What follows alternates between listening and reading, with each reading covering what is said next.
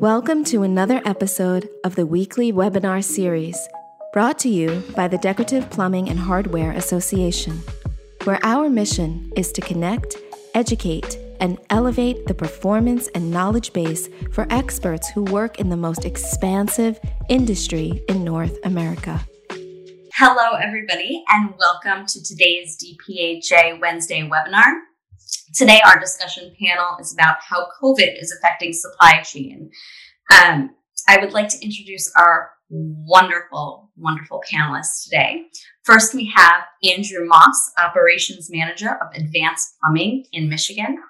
Andrew is the Operations Manager at Advanced Plumbing and Heating Supply Company. As a member of the fourth generation of the 100-plus-year-old family business, Andrew's primary responsibility is to keep the business operating successfully in the short and long term. This broad range of responsibilities has gotten Andrew involved in nearly every part of the company. Before joining his family business, Andrew worked in real estate leasing at a Detroit-based real estate development firm and as an urban planner at a Michigan energy utility through the Challenge Detroit Fellowship. Andrew has a master's in urban planning from the University of Michigan and an MBA from Wayne State University. Andrew, thank you for joining us. Thanks for having me. Absolutely. And Andrew is representing the dealer segment of our membership. Representing the representative segment of our membership is Traci D'Antoni, principal at D'Antoni Sales Group. Traci started her decorative plumbing and hardware and door hardware career as a sales associate at Willis Klein Showrooms in Louisville, Kentucky. She was promoted to showroom manager and assisted in selecting new and unique decorative hardware and plumbing at trade shows and buying group meetings. Traci was recruited out of the showroom by a regional sales agency and worked there for 2 years before opening her own sales agency in April 2004, covering Kentucky, Indiana, Tennessee, and West Virginia. Over the years, Traci has developed her training skills and works equally well with new hires and seasoned showroom professionals. Thank you for joining us, Traci. Hi, everybody. And last but certainly not least, representing the manufacturer segment of our membership is Todd Jacobi, Senior Director of Manufacturing for Delta Faucet Company. Todd has been in this position since 2005. He is responsible for the operational strategy of Delta Faucet's domestic manufacturing footprint.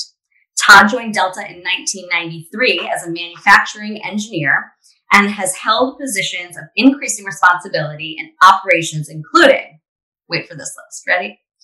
Process engineer, manager production planning, manager materials, plant manager, and most recently, director of manufacturing. In addition to his years of experience, Todd has earned a Bachelor of Science degree in Mechanical Engineering Technology from Purdue University and an MBA from Washington University in St. Louis. Hey, everybody. Thank you for joining us, Todd. I'm pretty excited about this panel here. And for those that don't know me, since I know we have a lot of new people on today, I'm Kimberly Glazer. I'm the Director of Sales and Marketing and Sales for the Decorative Plumbing and Hardware Association. So I'm so excited to have you all with us today. It describes your industry segment. We always find it very interesting to see who we have on the call and see if we can tailor our discussion in any way based on who's here. All right. So today, about half of you are representatives. Wow. 38% manufacturer, 9% dealer, and 2% others. So thank you guys so much for joining us. All right. The home building industry is experiencing a surge not seen in decades. COVID has kept people stuck in their homes, making them realize change is needed. Whether it's remodeling or moving, supply just can't keep up with the demand. This has greatly affected our industry, as kitchens and baths are still the hottest rooms in the home to remodel. Today, we're going to discuss how COVID has affected supply chain, what our member segments have done to combat the issues, and how we see the next 6 to 12 months unfolding. So we all have the same goal, everyone here today, making the end user happy. Some of us have direct ability to do that, some indirect. So industry supply chain issues have hit each of our segments in different ways, and we're all doing what we can to attain this goal. I'd like to start at the top of our industry supply chain, the manufacturer. I've experienced firsthand with my own bathroom that Brizo and Delta lead times are longer than they've been in the past. Todd, can you please talk to us a little bit about the issues you've been having and what Delta Faucet Company has done to mitigate the circumstances of this current environment? Thanks, Kimberly. I sure can do that. First of all, thanks to everybody for attending, and I appreciate everybody's patience as we work through just a unprecedented, seems to be an overused word nowadays, but certainly is that. And I appreciate everybody's patience and support for each other, as we handle this fantastic time really for our industry. So, to answer your question though, I kind of need to talk about it in multiple segments that has been affecting us. And then I'll talk a little bit about kind of that mitigation piece. What are we doing about it? I could literally talk all day about the different segments it seems that we've been dealing with, but I'll try to break it down into really first the true COVID impacts, both on our logistics pieces and on our capacity overall. So first of all, on the logistics side, I want to make sure everybody understands that Delta Faucet is a manufacturer that relies on a global supply chain. So we source the best materials from all over the world, from suppliers, and it has been a tremendous impact on us from the inbound containers into port, especially on the West Coast, and the unprecedented congestion that's happened there. So we have seen tremendous backlog of getting material, brought into the U.S. and then ultimately to our point of manufacture and distribution. Just as an example, we've seen data that would suggest that ports of entry have experienced 9 consecutive months of record inbound shipments. And that's happening at the same time their labor is being impacted significantly by COVID restrictions. So that's one part of it. When material comes in also, it takes certain equipment to get material unloaded and brought to, again, point of manufacturer distribution. Well, that equipment has also been scarce because of, labor constraints in the logistics market to get material turned around, to get product where it needs to be. Even rail lines have been congested and are not turning around their equipment fast enough. And then getting containers back to the points of producers around the world is also in short supply. So all of those things really add up to significant delays in getting material to what we would normally expect. And those are things I didn't even, think of some of those aspects. It is, when you think supply chain, it's just not making a part and getting it to a manufacturer distribution point. There are many other steps in the process. And it's important to understand, I think everybody heard about the Ever Given issue in the Suez Canal as well. Just think of the backlog that's created as well. And on the West Coast, East Coast, all of those things have added up to create delays. I think some of my Amazon packages were on that. It must have been. The other piece, though, too, is both on our domestic side from logistics, we have seen tremendous capacity constraint on carriers in the U.S. So even from our domestic suppliers, getting product to us has been very constrained. And then when we do get product manufactured and we need to ship product out, we have seen products sit on our docks for several days at a time sometimes because we can't get outbound carriers. So the logistics piece is a significant constraint right now and has added to the lead time to get product into us and then out to our customers. The second piece really is around the capacity constraints that we're experiencing. There's a number of reasons driving that. One is health and safety protocols, and I think everybody's familiar with what any manufacturer has had to do to make sure that we are keeping our people healthy and safe. And that is our first priority, is to keep our people healthy and safe. So we had to put a number of steps in place to ensure that. And that's reduced output a little bit, although we work continuously to try to close those gaps. Suppliers, they're having to do the same thing. Demand, what I'm going to talk about here in a second, has grown tremendously. And so they're constrained as well. Then our own manufacturing, we have had a lot of difficulty getting all the people that we need to meet demand in-house.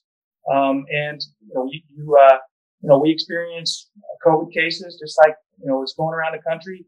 We have to do the right things to quarantine our people. And when you do that, that reduces the labor, and that's something we've been experiencing over the last several months. And then just talking about labor as well, it's really important for everybody to understand how tight the labor markets are right now. I know there seems to be a real dichotomy out there now about that, but in the markets where we're operating, labor is tight, and costs really are increasing for labor. And I mentioned freight before. The costs are tough out there for those pieces of the supply chain. So that's just a little bit on the logistics, the COVID impact. Todd, can I interrupt for a second? Certainly. I wanna branch out on something you just said about labor shortage, and don't forget where you were, because I want to come back to what you're talking about. But I want to bring Andrew in. I know that a lot of our showrooms, a lot of our dealer members have experienced the labor shortage from a sales staff perspective. Andrew, can you talk to that a little bit? Yeah, this has been a really interesting year. Right now, we're sitting in mid-May of 2021. I have 10 open positions across my 2 locations. Bringing sales staff in, unfortunately, if you lose somebody, we lost a few people during COVID to, luckily everyone was healthy, but they left the company. And it's not like you can just go find someone off the street and bring them in and say, okay, start selling out of our showroom. I think we all know it takes months, if not years, to learn the industry, learn the product, and be able to stand on your own in front of customers. So we're doing our best to fill the holes we have, but every person you lose, you invested thousands of dollars and hundreds of hours into to get them up to speed. And it's an ongoing struggle for us. Thank God we have DPHA to start that education and help us with it. But woohoo! Nice plug. Of course. Love it. And Traci, what have you seen from labor shortage, both staff and just, even when it comes to people looking for plumbers and electricians and stuff? So there's kind of a threefold to what Todd said about, manufacturing. There's not enough people in the manufacturing facilities, or if there are, they're spaced out. It takes, twice as long to make the same product. So that's an issue. In the showrooms, yes, there are new people. And so there have been some training issues. So, you want to go in and train people, but you have to be careful about how you do that, in that reps have been in certain showrooms have extremely limited contact with showroom people. And the way that we've done it in the past, where you go in and you do, a morning meeting, that seems to have changed a little bit. I'm seeing that happening more, doing more in-person trainings. And I think my personal opinion is that in-person is a lot more effective than doing a Zoom training, especially with a new person, because, and we've said this in this business time and time again, you really buy from somebody, and you especially when you're trying to train people, kind of like right now, and I can see you all, but I can't see the people out. And that's, some of that interaction is very important. I'll add on to that too, that you consider workforce in our manufacturing facilities, or even at our suppliers. It's the same issue where you really learn best by seeing and watching and being close to a person. And when you have social distancing guidelines in place, it's very difficult a little hard to do that training effectively. Well, and you're trying to train somebody on a product, and I want to show, I want to train people, but I also want to sell my product. I want to show why product A and product B are different. And some of it's a tactile thing. You have to touch them, and there's that. And doing that, I can go, oh, I have this. It's just not quite as effective. Absolutely. All right, Todd, I interrupted you before. I'm sorry. There are a lot of issues. There's one other I'll just mention, and this goes all the way back to February when we had the winter storms in Texas. Essentially, those storms are still having ripple effects through the supply chain. Not only did we lose, resin supplies that go into some of our products, but there were utility interruptions where gas supply is limited. And we also had impacts back to the carriers. There were weeks where carrier capacity was just overwhelmed because all of the lost capacity, both from a production or a supply standpoint, and then a distribution standpoint. And that has ripple effects but it takes weeks and months to then resolve. So it's just important for everybody to understand that not only do you deal with a pandemic, then you deal with a once in a several generations weather event and everything that goes along with that. And it just creates this extension that we're all feeling now in the supply chain. Yeah, Mother Nature certainly is not happy with us. That's for sure. Somebody. Fantastic. Well, thank you guys. That was a great start to this conversation. So, Traci, you talked about some of the issues you're seeing. As a rep, you're often the messenger, the bearer of bad news, that middleman. So how are you handling these issues from a rep perspective? So I haven't had really and truly, I guess my customers are doing a better job than early on, is really setting the customer's expectations. Here's how long it's going to be.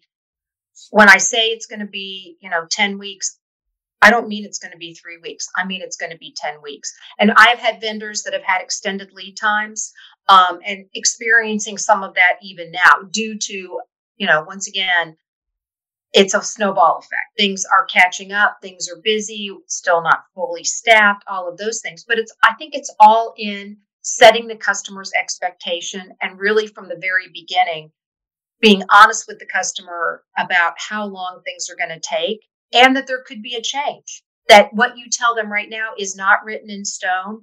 And, we call them estimated delivery dates for a reason.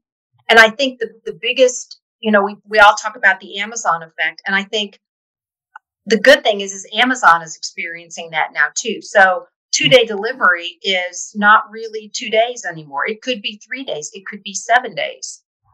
So I'm hoping that the end users are, carrying that all the way through about this is going to take longer than I thought it was going to, and being prepared for that. Well, that brings us really puts that on a tray for Andrew. So showrooms are the link in the chain that are often responsible, link in the chain that are often responsible for the ultimate goal of making the customer happy. So Andrew, you're definitely feeling the brunt of these issues with, the unhappy Karens of the world. How are you handling the customer's expectations? It's been kind of an interesting mix. Some people understand it. Some people are out there and they're working with builders and they're trying to get a washing machine or dryer and they're being told it's 4 months out, or they're trying to get a new car and it's months out. There are some people who recognize this is a global problem and it's not just their plumbing project that's delayed. So those customers are great. We do have some customers who kind of come in and they expect everything to be in stock. They're coming at the last minute in their project. Their builder wasn't managing it properly. And they say, yeah, I need everything in 2 weeks because I have the plumber doing all the finished plumbing.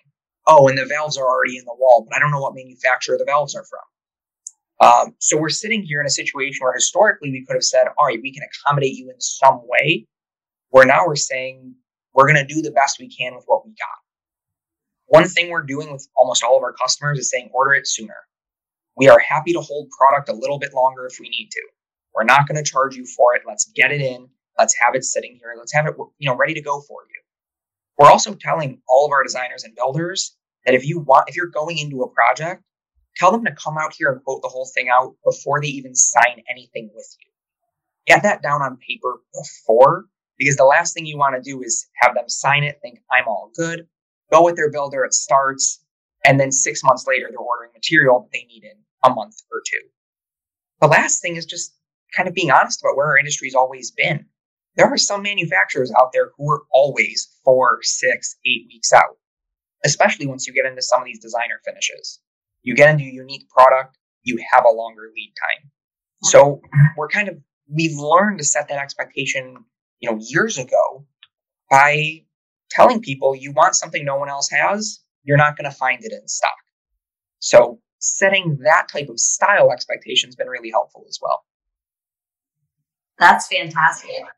Todd, we have a question for you. Can you speak to the errors happening in supply chain? One of our showrooms mentions that they're experiencing an above average amount of errors. When I you say errors, I would assume that means like shipping errors or wrong product. From my experience, I would say wrong product in the box, something missing from the box. I think that extends, throughout the supply chain where those opportunities for errors come on board. We know we have our opportunities. I talked a lot about onboarding new people. Traci made light of that and how difficult it is to bring people on board. I can tell you that we always train to high standards of quality that we audit regularly. But when you are producing that much product, trying to meet that much demand across so much of the breadth of product, things are going to happen from time to time that we have to go back and do our continuous improvement on to try to capture. We're also seeing more issues on the freight side. I mentioned as well that it's hard to come by outbound carriers from time to time. I see Andrew's shaking his head there. Product comes in and it has been tampered with. I'm sure they're trying to get more freight on trucks to reduce their amount of shipments to try to get more product out. We know that happens, but I'll own up to that a lot of what happens with us, we bring on a lot of new people. We're trying to get as much product out. I can tell you we are never going to reduce our quality standards nor the practices that we have in place, but it puts a lot of pressure on us to make sure that we continue to escalate what we can to make sure that we're shipping good product to avoid defects. That's great. I just got a text, I have to tell you. It says, no drain hole in the tub. Wow. Wow. I have a feeling I know whose tub that was. And they're not on this call today. But wow, that just blew me away. I'm sorry. We'll go on to the next question. I don't think that came from us, right? So No, you're safe on that one. Okay. Traci, I've heard many reps say that they are spending a lot more time chasing products and putting out fires, that has become a much bigger part of their job. What has been your experience with that? So I would completely agree with that. And part of it is back to what the whole labor thing. So inside salespeople, customer service people are overwhelmed. They're shorthanded. Maybe you have new, more inexperienced people. So customers, showrooms reach out to the rep because sometimes we can get things done maybe a little quicker. We know a guy. But yes. And so there is a lot of that. And, I always tell my showrooms, or I try to let them, if you need help, reach out to me. Don't let it become a huge fire that it's a crisis. Let's get it done. If getting in front of it, I'd rather be proactive than reactive. And yes, there has been a lot of, I've talked to some homeowners, and sometimes they just need to hear a different voice, or they just need to vent. And it's amazing the number of times that it's not just one product, it's the whole project. And I've listened to people or I've listened to people when it's not even something I sell, they just need someone to vent to. And I'm like, I'm fine with that. As long as you have a glass of wine in your hand, because I would need a glass of wine in my hand for that. No, that's after 5:00. and some days it's a martini. So yes. That's great. Todd, given all the issues right now, what can reps and dealers do to ease the situation for manufacturers? In other words, in Jay's words, help us help you. Jay planted that question. I think I'm going to build off of what Traci and Andrew have already talked about a little bit. One is, and both of these are great ideas, right? Setting expectations, with the customers, that is a perfect thing to do, to have them understand, what are the lead times in the industry right now and for the specific products that you're looking at. And then I think what Andrew said, I would double down on that, is order it sooner. I think that is exactly what needs to happen. Be proactive with your customer base to try to work with them to identify the product that you need, to understand the lead times that we're experiencing in the market. I think those are perfect things that we need to see more of in the market. I couldn't agree more to that direction. Great. Andrew and Traci, is there anything you guys want to add that maybe the different segments could help you guys with? Right. So I try to.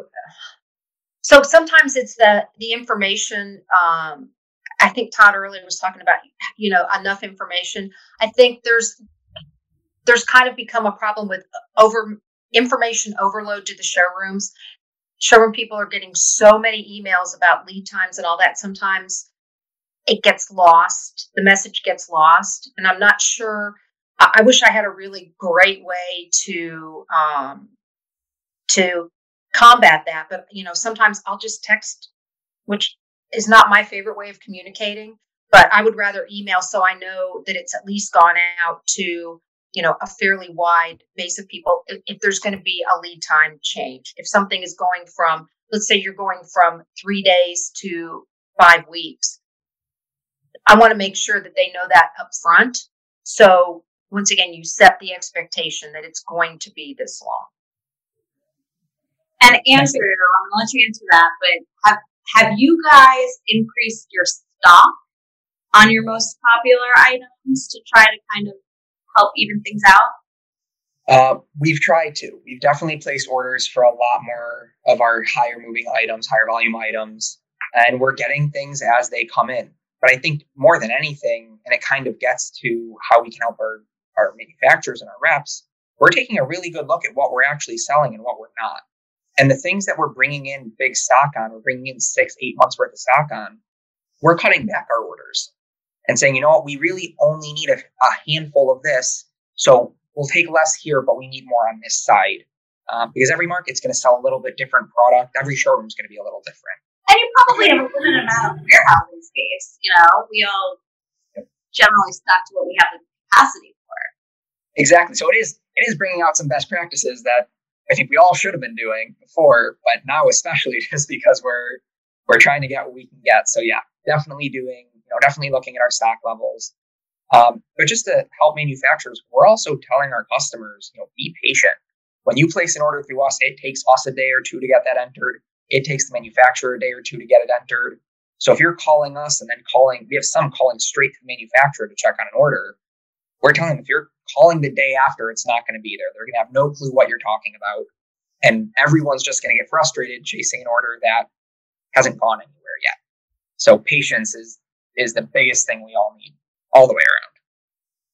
So Andrew, with that, we have a question from a manufacturer. With all the supply chain issues and manufacturer shortages, are the wholesalers, and since you're the one on the call, you're getting the question, are you committing to stocking more, becoming less dependent on manufacturer inventory, and then pushing those items to your clientele?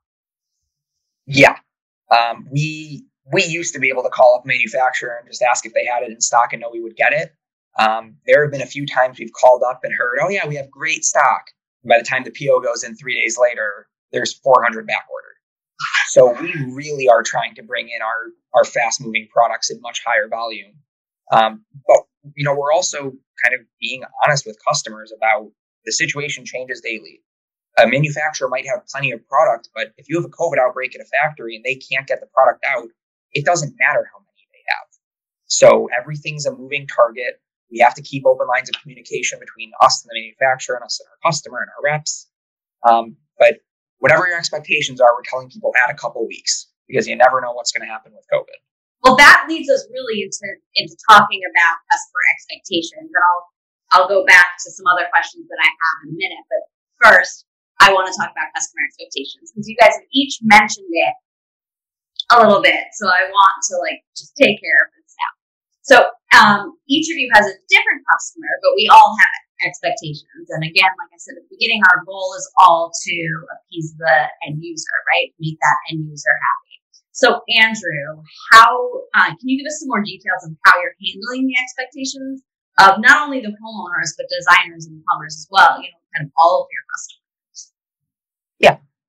So on the designer and builder level, we've seen a shift in the last year, and I got to imagine other people are feeling it. People are doing higher end projects. For whatever reason in the last year, whether it's, not traveling, being home all the time, people are committing to their bathrooms and kitchens more than I think they would have in a normal year. So the first thing we're telling our builders and designers is you're getting higher end product. Expect to wait a little longer for it than your standard stock product. And that's been incredibly helpful.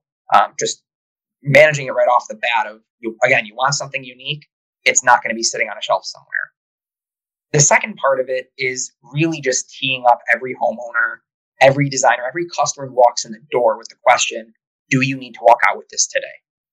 And if the answer is yes, that takes us down to 1 or 2 finishes, 2 or 3 manufacturers, and a handful of lines.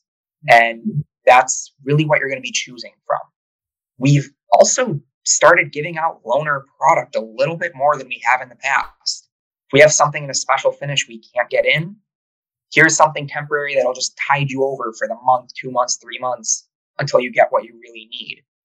Not an ideal solution, but it enables people to enjoy their renovations, enjoy their homes without having to, wait on 1 thing or 2 things. So it's just being honest with our customers, with ourselves. And in some cases, with some manufacturers, just saying, we honestly have no idea when we're getting this product. Hopefully soon, but I can't guarantee anything. Now, I know you and I have spoken, and I know you guys are busy beyond belief. And I know every showroom I talk to is busy beyond belief. Do you think you might be losing some prospective clients due to the accelerated demand right now? Or do you think the majority of them are being understanding and not searching elsewhere? We are definitely losing some sales. I know a few right off the top of my head where we lost either part or a whole sale because someone online or someone in another state had the product they were looking for on a shelf and we didn't. That's really the name of the game today. But let's be real. Amazon's been around selling product in our industry for a decade. So it wasn't like this was a new thing. It's just been accelerated significantly over the last year. Makes sense. Traci, what are you doing to handle the expectations of the showrooms that you call on and any designers or trades people that you work with directly in your market? I think the same kind of thing that Andrew says is really setting the expectation level as, lead times, finishes. Here's what it's really going to take. And I had this discussion this morning. I've always been an under promise, over deliver kind of. And I really try to live by that. It's hard to do sometimes.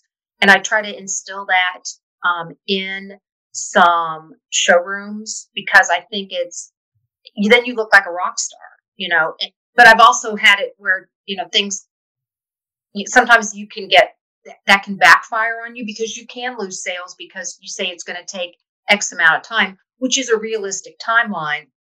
And I think sometimes you have to be prepared to lose the sale. I mean, so, I've said to people, if you tell somebody, it's going to be 6 weeks and it's really going to be 8 or 10 weeks, do you want to lose the sale now? Or do you want to lose the sale in 10 weeks and have that person screaming at you? And lose every future sale from that person because you weren't trustworthy. And I've seen people screaming in showrooms. I saw, and this is a true story. I was in a showroom and I watched a contractor yelling at a showroom manager because his refrigerator was still going to be another month. And she said, I can't get an answer from GE. I can't get an answer from the manufacturer. But it was, I guess it's those kind of things that really made a huge impression on me. I'm like, let's set those. Once again, it's all about setting the expectations. And I try to be a resource for my customers as much as possible, even if it's not my product. If somebody says, hey, do you know if you don't have it, do you know somebody who might have something? Yes. Now, I expect that's going to pay me back someday, but so. We have a comment from one of our attendees that their concern is for high end is Perigold and Wayfair, that they seem to be getting product faster than the showrooms. So that's tough and a bit disturbing. but I think it goes along with the Amazon effect, right? Todd, how is Delta handling the expectations of your dealers?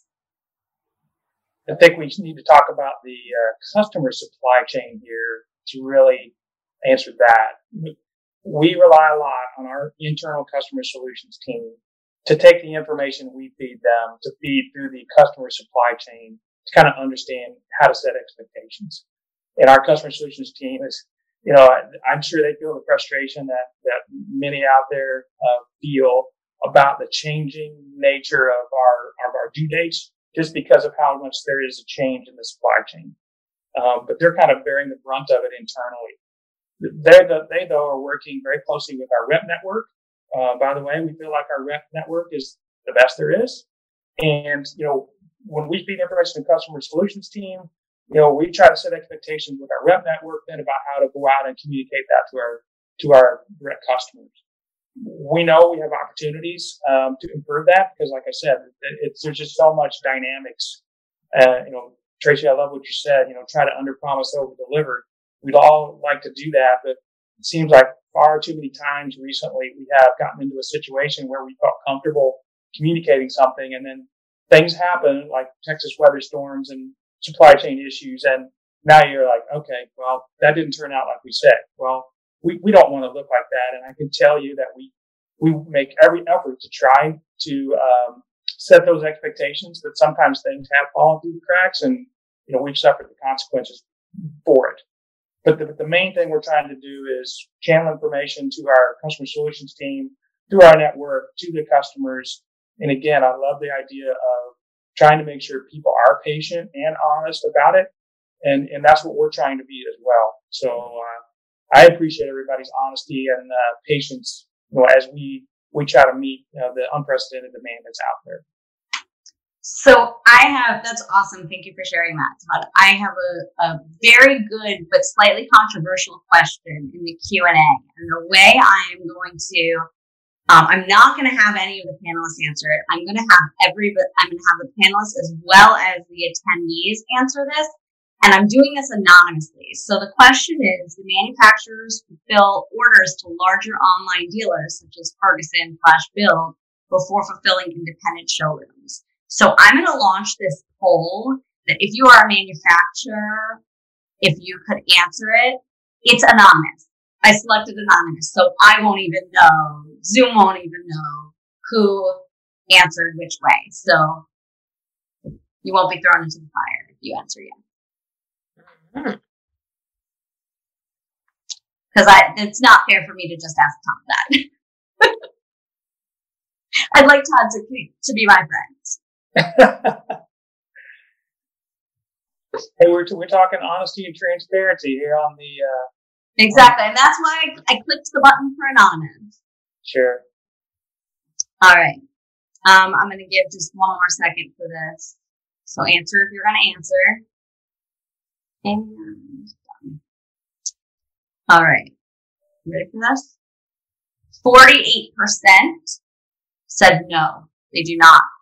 24% said yes, and 27% said sometimes. So the person who asked the question was actually anonymous as well. So I don't even know who asked the question. But I think that is, I don't know. I'm a little surprised. I didn't think as many manufacturers did fulfill the orders to those larger online dealers before independent showrooms. That I'm surprised that's as high as it is. Do you guys have any thoughts on those results?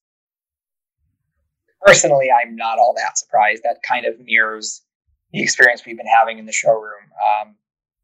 We've had, being transparent, we've strained a couple of relationships with manufacturers and reps because we've had some POs sitting out there for months and months that we're not able to get.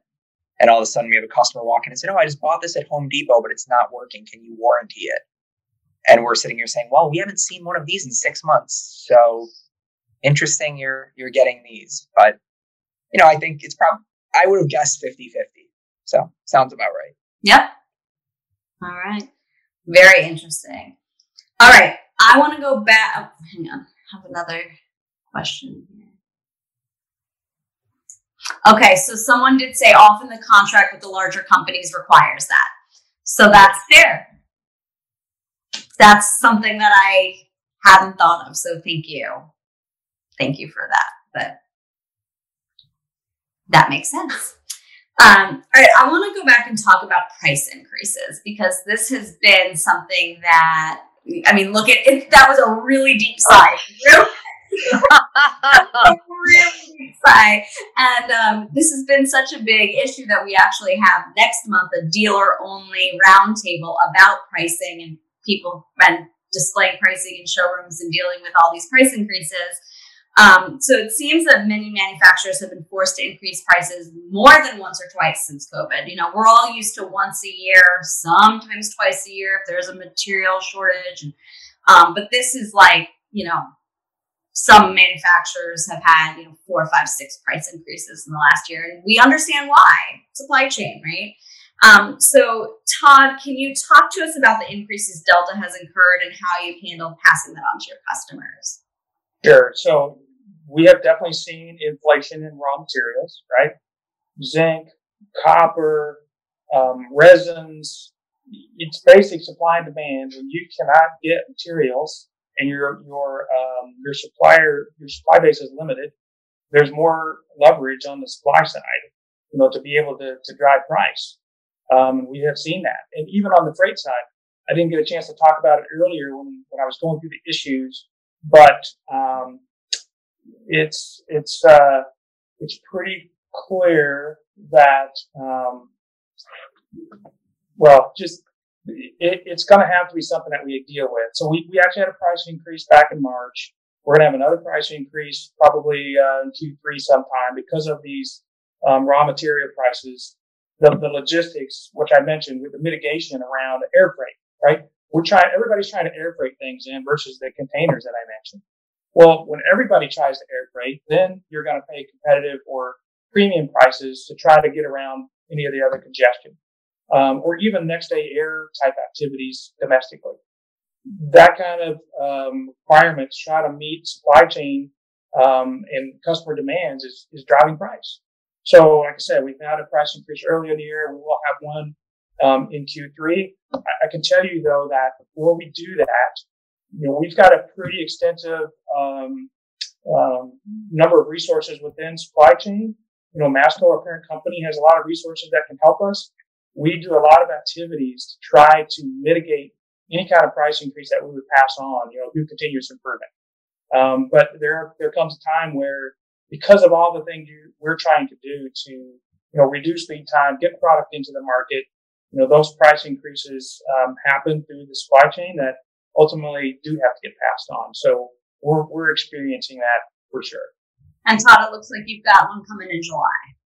Yes. That's what someone just chatted to us. Yeah, Q3. Makes sense. Traci, how are you handling the difficult conversations with your customers around the price increases? I don't think it's a difficult conversation. Okay. I mean, it's the nature of what's going on. And, to Todd's point, there's limited materials. The price is going up. I mean, all you have to do is walk out the door, look at the price of gas. I mean, just something that you use every single day. Well, most people do. Those kind of things. And to think that doesn't just happen. And everybody's talked about lumber prices and how they have gone up. I can't even tell you. Close to 400%, I believe. Well, and so now I saw something yesterday that for the last 5 days, lumber futures have finally started to drop. So that could be an interesting, an interesting precursor to what's going to happen. But I think it's not being afraid of having the conversation. Not that it's not a hard conversation. Maybe that came across the wrong way. I think it's being that this is this is going to happen and it's going to cost more. And we, always before you have a price increase, you see it kind of a push, and maybe it's, to Andrew's point, maybe it'll help people to order things earlier rather than later. So I'm going to look at it as yes, it's a hard thing to talk about, but it's part of doing business. use it as a closing tool for the sales. We do have a comment here that the price increases that manufacturers are passing on are not even close to the total increased expenses. So that's also something for all of us to keep in mind. Very important to keep in mind. Andrew, how are you handling these price increases? Are you just in general? So you mentioned one way. We're using price increases as a closing tool. Emailing customers who have quotes that are kind of on the cusp and saying, hey, after this weekend, the price is going to go up from the manufacturer. We can't control that. So if you put down your deposit today, we'll get it all ordered at the lower price. Some customers don't love that, but it kind of is the case. The other thing we're doing is we're just being, again, fully transparent. We're also on the pipe, valve, and fitting side of the industry. So we're seeing copper and PVC. We're seeing those commodity increases too. I have one manufacturer right now where I got a price increase May 1st. I have the file for June 1st and July 1st already. So we're experiencing a crazy amount of price increases, especially on that side. But even on the decorative side, it's, just telling customers, order in advance, order it early. The prices are subject to change if you don't get these things ordered. Because if we have to pay more for it from the manufacturer, we can't always eat that cost. There are some cases where we are eating the cost, unfortunately.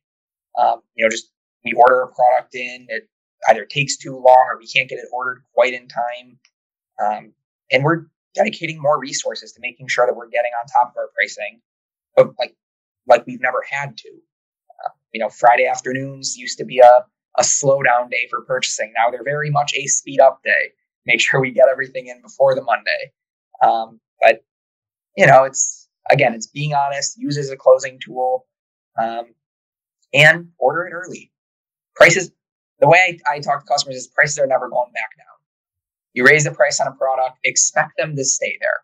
If you're holding off on a price of a faucet going down, you're going to be disappointed.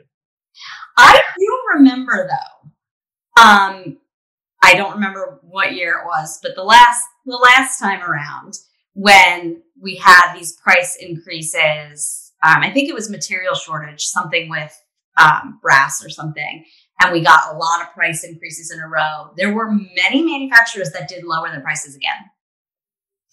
They gave temporary, they didn't even release new price lists. It was this month we're adding 10% to all orders, and then it did go back. So who knows, maybe wishful thinking. My crystal ball, I think, is a little cloudier than yours. It might be. I don't know. But we are going to talk about the crystal ball because we've got about 10 minutes left. So if you guys, attendees, if you want to ask questions, please put them in the Q&A. I've got one final question to ask everyone or to ask the panelists. And then the panelists, I think, might have some questions for each other. So we're going to take out our crystal ball. We're going to take it out. Shine it up. Todd, what does the rest of 2021 look like? We already know there's going to be another price increase. Well, what does it look like at Delta Faucet Company? And can you look into 2022? Is there any vision into 2022? Yeah. So first and foremost, the backlog is big enough right now, and the near-term demand looks strong enough where it's still going to be extended lead times towards the end of the year. Talk about being honest and transparent. That's the way things are trending right now. Some of the supply chain struggles that we're having, they're not necessarily going to be resolved, overnight. There's no silver bullet out there. Everybody's chasing some of the same elements and trying to resolve them. So we just have to be honest with each other that it's going to be, the demand's going to remain strong, and we're going to have enough backlog, a lot of the manufacturers to carry us well towards the end of the year. 2022, back to Andrew's cloudy crystal ball. That's a little tougher to predict. Even this summer, right? Everybody's going to, depending on what happens to CDC guidelines, mandates could change. Everybody wants to go out and travel and vacation, and somehow the remodel of the kitchen takes a back seat. Maybe that sees a little bit of dip in the short term, but there's still a lot of market fundamentals out there that are driving strong demand. But getting into 2022, there's just too many issues with capacity and supply chain. The constraints, just think about the things that we dealt with this year regarding weather, the pandemic, obviously, the labor availability. just think about the uncertainty that could happen into next year as well. We've got holiday season coming up also. That could have some impacts on container availabilities and just moving freight around the country. It's going to continue to struggle, I think, through this year, but next year is still a little tough to predict, just because of the economy, what could happen there. There's lots to talk about inflation. We're going to have to see how that plays out. My crystal ball is not very clear into 2022 yet. All right. What about you, Traci? How's your crystal ball looking? So I agree with Todd. Through the end of the year is going to be rocking and rolling. I think that it's, there's going to be, people are going to start traveling again. So there's going to be less, to that point, less disposable income. Although I really think that a lot of people have already committed to a project, to a home project. And because of, which we didn't even talk about. So in supply chain, so what about the housing shortage? So we didn't even, so you can't, even if you wanted to sell your house and move somewhere, you're going to pay a premium price for that. So I think kind of like earlier in the 2000s when, people hunkered down, remodeled, did all that, that still is going to be big. 2022 is going to be interesting. It's going to be, I don't know. I don't really want to say it's going to be a year. You know what? It's going to be one of those things when, we have to do projections for a number of reasons. But I tell you what, I thought doing them this past fall was tough. I think it's going to be harder to do them 2021 for 2022. Yeah, I can see that. Andrew, what about your crystal ball? I agree with Todd and Traci. I think from now to the end of the year, we're going to kind of be the same thing as we've been for the last year. The orders aren't slowing down from our end. So if our orders aren't slowing down and we're not able to build up capacity all the way up the supply chain, we're not going to get much better off. But, kind of looking at the next 12 to 18 months, I'm in Michigan, so maybe I'm a little biased. October rolls around, people stop going outside as much. They spend more time indoors. And all of a sudden, those home renovation projects start picking back up a little bit because you can't leave. So right as we're supposed to be maybe getting a little bit more capacity built up, we're increasing demand, especially in the colder parts of the country. Then we're going to get back into spring where things maybe slow down. Hopefully our capacity increases a little bit, but just looking at the way things tend to play out in a normal year and then compounding that with all of the COVID and climate and even political issues we've been having recently, I really don't see things getting back to a pre-COVID level in the next 12 to 18 months. I think we're going to be struggling along in a lot of ways for quite a while. I think one thing we haven't talked about is project work. So I don't know how many of you have been are close to like big cities or walked around the big cities and looked up. There's a lot of buildings that have stopped construction. And I think part of it is supply chain, hotels too, with hospitality, kind of everyone stopped. And now it's starting to pick back up. And I think if we look at our crystal ball for multi-unit residential, hospitality, we're looking like real strong for the next 2 years because they're all starting to pick back up. That'll be interesting to see how companies, right, businesses change their policies about work remote versus back in the office. Seems to be a lot of dynamics about that that'll have to sort itself out on the commercial side here in the next 12 to 18 months. That'll be really interesting. I'm very interested to see what happens with the work from home and if people start to go back in. I know New York City has opened back up. I have a friend who works as a lawyer in the city. She works for the city, and they just a couple weeks ago went back in person after over a year, and they're in their individual offices, not talking to anybody, but still in person. But it's just interesting to see like what's happening as cities open back up and people are going back into offices. So that's the one thing that just plugging where I'm from. I mean, the city of Detroit went through a lack of office users for the better part of 4 decades.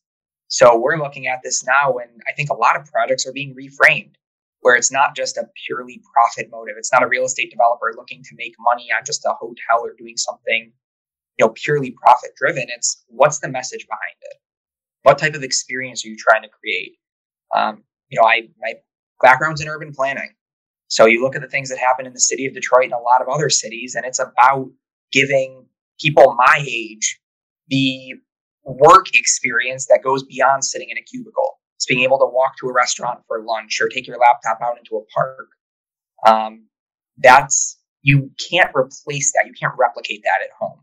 So, a lot of employers in the city of Detroit are going back to the office, and restaurants are reopening because there's more to work than work. So we'll see what happens. That's great. Well, that's an awesome way to end this conversation.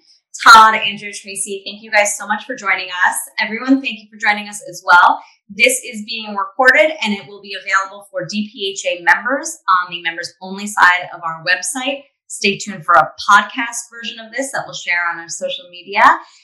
If you are not a DPHA member and are wondering what we're all about, please feel free to contact me, Kimberly@dpha.net. That's KYMBERLY@dpha.net. And thank you all for joining us. I hope you have a wonderful day. If you would like to present in the future or inquire about membership or sponsorship, please visit dpha.net today.